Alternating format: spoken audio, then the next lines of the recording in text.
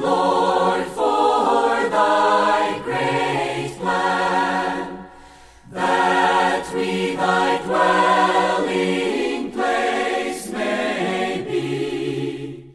Welcome to Life Study of the Bible, a presentation of Living Stream Ministry. Witness Lee, a servant of the Lord for over 7 decades, culminated his ministry with a 21-year book-by-book exposition of the entire Bible, which he called Life Study. This Life Study is the basis for our program today and includes short portions of the spoken messages given by Witness Lee. Now, let's join today's program. Most believers, it seems, have a particular love for the book of the Psalms. The Psalms, far more than just a random collection of Bible stories and doctrines, actually flow out of the deep feelings, expressions, and experiences of godly men. And what flows out of these ones, though at times reflecting their human thought and concept, at other times expresses the deep and profound thought of God directly. God speaking through this book is full of the divine revelation. And if we possess the keys to enter into this divine revelation, the Psalms will become even more precious, more enlightening, and will usher us all into God's presence, His heart, and especially His heart's desire.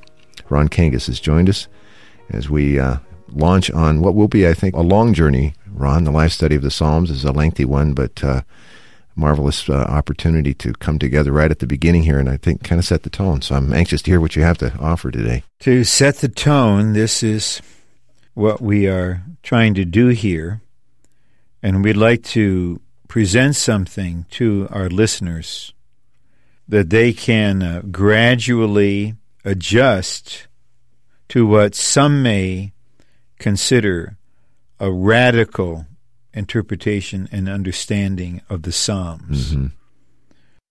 And we're not here toying with our listeners. We're not being coy. We'd like to present it up front. What we will see in the Psalms, from beginning almost to the end, are 2 lines or 2 perspectives. And one line or one perspective is that of the psalmists as godly people in their prayers, their praises, even their complaints regarding various situations.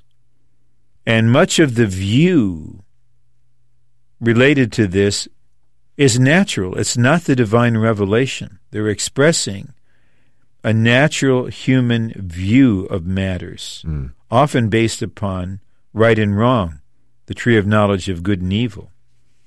That we'll see, for instance, in a psalm such as Psalm 1. But because the psalmists loved the Lord, were open to the Lord, the Spirit of the Lord could come in, enter into their speaking, and then the Spirit would speak within the psalmist speaking. Yeah.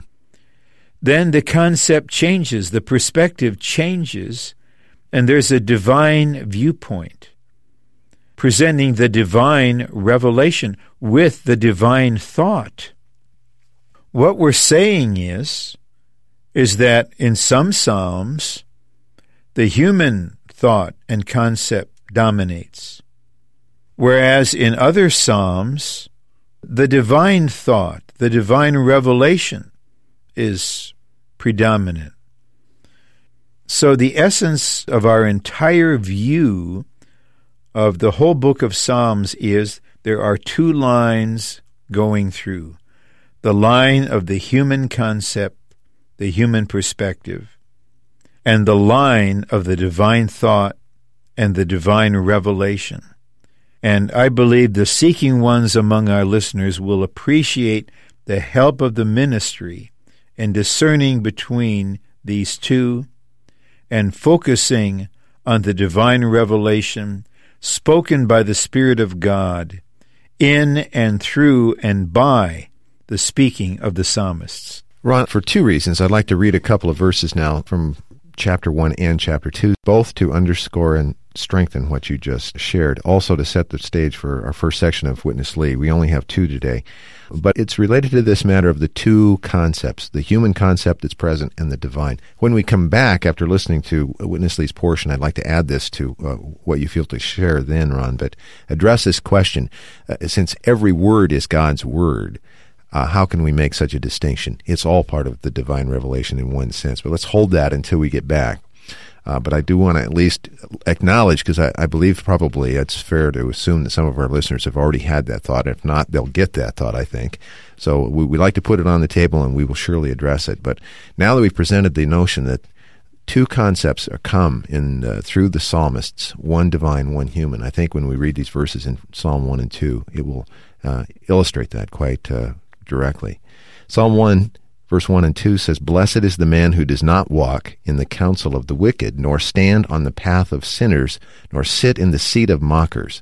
Rather, his delight is in the law of Jehovah, and in his law he meditates by day and by night." Now, Psalm 2, "But I have installed my king upon Zion, my holy mountain. I will recount the decree of Jehovah. He said to me, 'You are my son. Today I have begotten you.'" Verse 12, "Kiss the Son, lest he be angry, and you perish from the way, for his anger may suddenly be kindled. Blessed are all those who take refuge in him." So we're exalting the law in Psalm 1, but there's a definite change of emphasis in Psalm 2. And let's join Witness Lee as he brings us this first portion. The Psalms were written according to 2 kinds of concepts. You have also to pick up this point. Otherwise, you couldn't understand Psalms. Firstly, the human concept of the writers, produced out of their good nature, created by God, formed with the traditions of the holy race. Israel was a holy race, very, very much cultured. Then the second, the divine concept, taking Christ as his centrality and universality. In his divinity, humanity, human living, all inclusive death, life imparting and seed producing resurrection, glorification, ascension, appearing in glory, and reigning forever. Amen. All these points are clearly, even in detail, revealed in the Psalms. But let me apply. We apply the 2 kinds of concepts to Psalm 1 and Psalm 2. The 2 Psalms are 2 kinds of declarations. One is made by the psalmist according to their human concept, and the other declaration is made by God according to his divine concept, concerning Christ as his centrality and universality. Psalm 1 was a declaration by David. And Psalm 2 was also a declaration by David. But Psalm 1 was declared according to his human concept. Then Psalm 2 was also his declaration, but according to the divine concept. One speaker, firstly, the human speaking came out. While he was speaking humanly, the tone changed. Another speaking came out according to the divine concept. The human concept of the holy writers uplift the law as their central emphasis to treasure the law and remain in it for their whole life. The divine concept of the unveiling God exalts Christ as his central stress. Okay, Ron, let's come back to the topic that we just heard Witness Lee share on that we were talking about before we joined him, and that is the idea of how could a human concept be present in the divine word. This is not something unique to the Psalms. Consider the book of Job. The speaking of Job's comforters or friends or companions. They are presenting their opinion. They are not essentially conveying the point of view of the divine revelation. but a human concept. Nevertheless, all the words recorded in Scripture are inspired by God. They're the breath of God. All Scripture is God-breathed. But not all Scripture, especially in the Old Testament, is the word from God conveying the divine revelation. When the serpent was lying to Eve, Right. and slandering God to her, that should not be taken as a divine revelation, but it should be taken as an inspired record, breathed out by God, exposing the mind of God's enemy as embodied in the speaking of the serpent. Likewise, even in the New Testament, you have an inspired record. All Scripture is God-breathed, but not all the speaking there should be regarded as God's own revelation of what is in his being, what is in his heart. Right. In other words, we're distinguishing between the inspiration of the Scriptures and the infallibility of the Scriptures as breathed out by God, inspired by him. We're distinguishing between that and the claim that some might innocent or naively make that every word recorded in the Bible expresses the divine thought. Some words express Satan's thought, and many other words express the human thought. So in Job, chapter after chapter of dialogue, the record is divinely inspired, but the speaking is human, it's natural. Mm-hmm. In the Psalms, we see the same thing in principle. You have godly persons. Sometimes they're praising the Lord, sometimes they're perplexed, as in Psalm 73. And they're praying and singing and praising, often according to their concept. So in Psalm 1, the concept is, the man is blessed who keeps the law. Mm-hmm. We should be law keepers. We love the law. We want to keep the law. Well, we'll see in later messages the proper function of the law according to God and his economy, as revealed in Galatians 3, for instance. But David, on the one hand, could delight in the law, yet he, and it's time to use this word, egregiously violated the law, as we all know, Right. committing adultery and murder. So in Psalm 1, the emphasis is on delighting in the law, and the one who does is like a tree whose roots go down by the water and the river, and so the thought is keeping the law, delighting in the law, being good and not being evil. Then we come to Psalm 2, and it's as if we're in another universe. And the focus is not the law, but the Son of God, the Christ of God, installed by God on Mount Zion.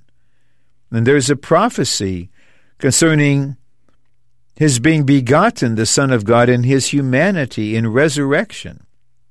And we're not exhorted to keep the law, but to kiss the Son and to take refuge in him.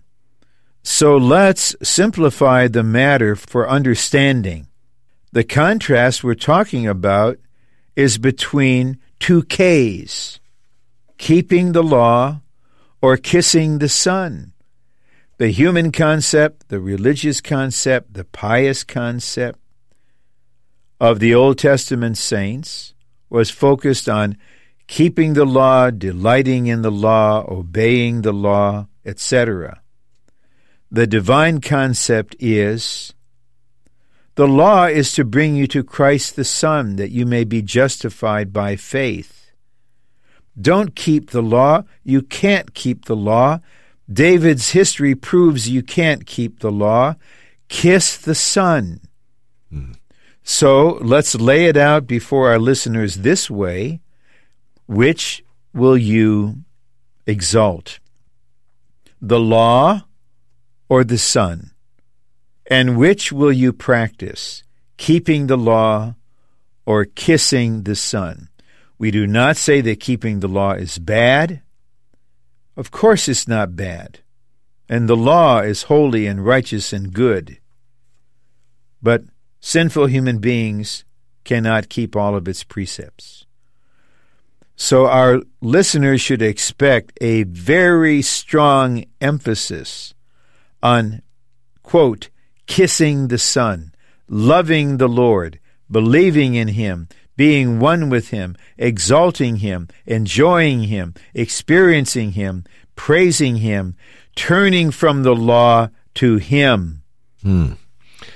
Well, a number of things jump out at me. We want to go back and pick up Witness Lee. This second section today, Ron, we're going to stay right on this line. The stress of the divine view in the Psalms clearly is Christ. We'll see that it includes the church as His house and the city as His kingdom, and that's where we want to come in this final section. Let's join Witness Lee. According to divine concept, the central thought of the book of Psalms is Christ, as revealed in plain words, like the Lord Jesus said in Luke 24:44, and the church as the house of God and the city of God for His kingdom, as typified by the temple and the city of Jerusalem. Absolutely different. One book, but in two kinds of tones. One tone is uttered according to human concept, and the other tone is uttered according to the divine concept. How could this be? Just because these writers, they were wrong in their understanding according to the concept, no doubt about it, but they were godly men. They were very close to God. So while they were speaking wrongly, God came to speak through them. Could you see this? Because they were so intimate, so close, even so one, I would say, with God. While they were speaking wrongly, right away, God picked up their speaking to speak. You should not cut Psalm 1 from Psalm 2. The two Psalms were one speaking, all speaking by David. But the first Psalm was uttered according to the human concept spoken by David directly. Then the second Psalm was also David speaking, but the tone was uttered by God. Then in Psalms 3, 4, 5, 6, 7, the same thing. Again, David's tone. Then after Psalm 7, all of a sudden, God's tone came. That is Psalm 8. How excellent, you see, in Psalms 3, 4, 5, 6, 7, we will see how poor, just a mess on this earth. Enemies, murderers, this and that, all kind of troubles. But all of a sudden, Psalm 8 came in to say, how excellent is your name on the earth. When your name is away, the earth is a mess. When your name is here on the earth is excellent. Whose name? The name of the one who became a human being, a little lower than the angels. And also the one who passed human life and died and resurrected and ascended to the heavens to be glorified and honored there. When this one's name is on this earth, the earth becomes excellent. Ron, he just concluded with Psalm 8, verse 1, and this book of Psalms hits a peak very early. Just in 8 chapters, we come to how excellent is your name in all the earth. Really clearly leaves us with the central focus where it properly belongs on the divine concept, doesn't it? It does. Talk about the divine point of view. O Lord, our Lord, how excellent is your name in all the earth. If we look at the earth in the light of the 10 o'clock news and the front pages of the newspapers, it would be quite difficult to say, Lord, your name is excellent in all the earth. But from God's point of view, from the point of view of the divine revelation, the psalmist can declare under the divine light, O Lord, your name is excellent over all the earth. That's Psalm 8. Psalm 1, keeping the law, delighting in the law. Psalm 2, turn to Christ the Son in God's economy. Psalms 3 through 7, down we go, back we go, Right. to the human thought, the natural concept. It's precious, it's pious, it's sometimes even comforting. We can identify with it, but frankly, it's not the divine thought. Then we arrive, by divine arrangement, no doubt, at Psalm 8, and here we are, exalting the Son of God, declaring that his name is exalted in all the earth, appreciating Christ in God's economy. So I believe we've, if not made our case, we're not really lawyers here, but we're trying to present the truth in a way that to show it's substantiated. Right. There's a big difference between Psalm 1 and Psalm 2 regarding Christ. There is. And there is a big difference between Psalms 3 and 7 and Psalm 8 regarding Christ. So we must faithfully point out the difference. Some Psalms are written from the human perspective, with the human concept, with human feelings. Others are written from the divine perspective, with the divine concept and the divine feeling concerning Christ. Mm. We should read the Psalms with such a discernment, because we would be bold to say they were inspired by God in this way. And the Lord, of whom the Psalms speak, according to the Lord's word in Luke 24, is eager that we see Christ, concentrate on Christ, appreciate Christ, experience Christ, enjoy Christ, and exalt Christ as he is unveiled in the Psalms. Where did we get to Psalm 74? Where did we get to Psalm 45? And then 72 and 110. But in order to have the proper appreciation of Christ in the divine revelation, we need to recognize these two lines, these two perspectives, these two concepts. Then the contrast will cause us, we trust, to really appreciate our wonderful Christ. Well, you used a word in our earlier fellowship, a struggle. It seems that as David and the other psalmists were sort of toggling back and forth between these two concepts, these 2 points of emphasis, whether it be the law or the very Christ of God, they were in their own struggle that seems to match, I think, what is all of our struggle, and that is that we come to Christ, we love him, and how easy it is for us to turn then to good things, religious things, but things other than Christ himself. And gradually over time, the Lord uses our failures, our struggles, to unveil more of this one who should be all of our central focus and central thought. Well said. This is our personal situation, not only the psalmist's situation. It is for this reason that this particular line of ministry and this series of messages are so promising, so helpful, and so supplying in helping the loving seekers of the Lord all over the earth to turn their whole being to the Christ of God and to delight in him according to the divine revelation and in keeping with the divine economy. Ron, marvelous chance to come together in fellowship just as we begin this journey as I described it. And we hope that you will contact us and get these volumes of the Life Study of the Psalms. Our toll-free number, 1-888-LIFE-STUDY. That's 888-543-3788. For Ron Kingus, I'm Chris Wilde. Thanks so much for listening today.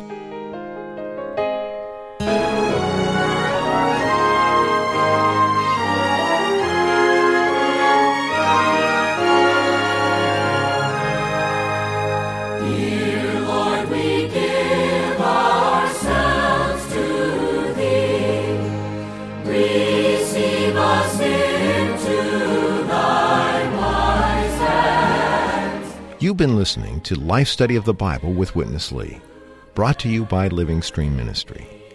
To discover more of what Living Stream has to offer, please visit ministrybooks.org. From there, you'll be able to read over 600 titles by Witness Lee and Watchman Nee online and free of charge. Again, the website ministrybooks.org. Thanks for listening today.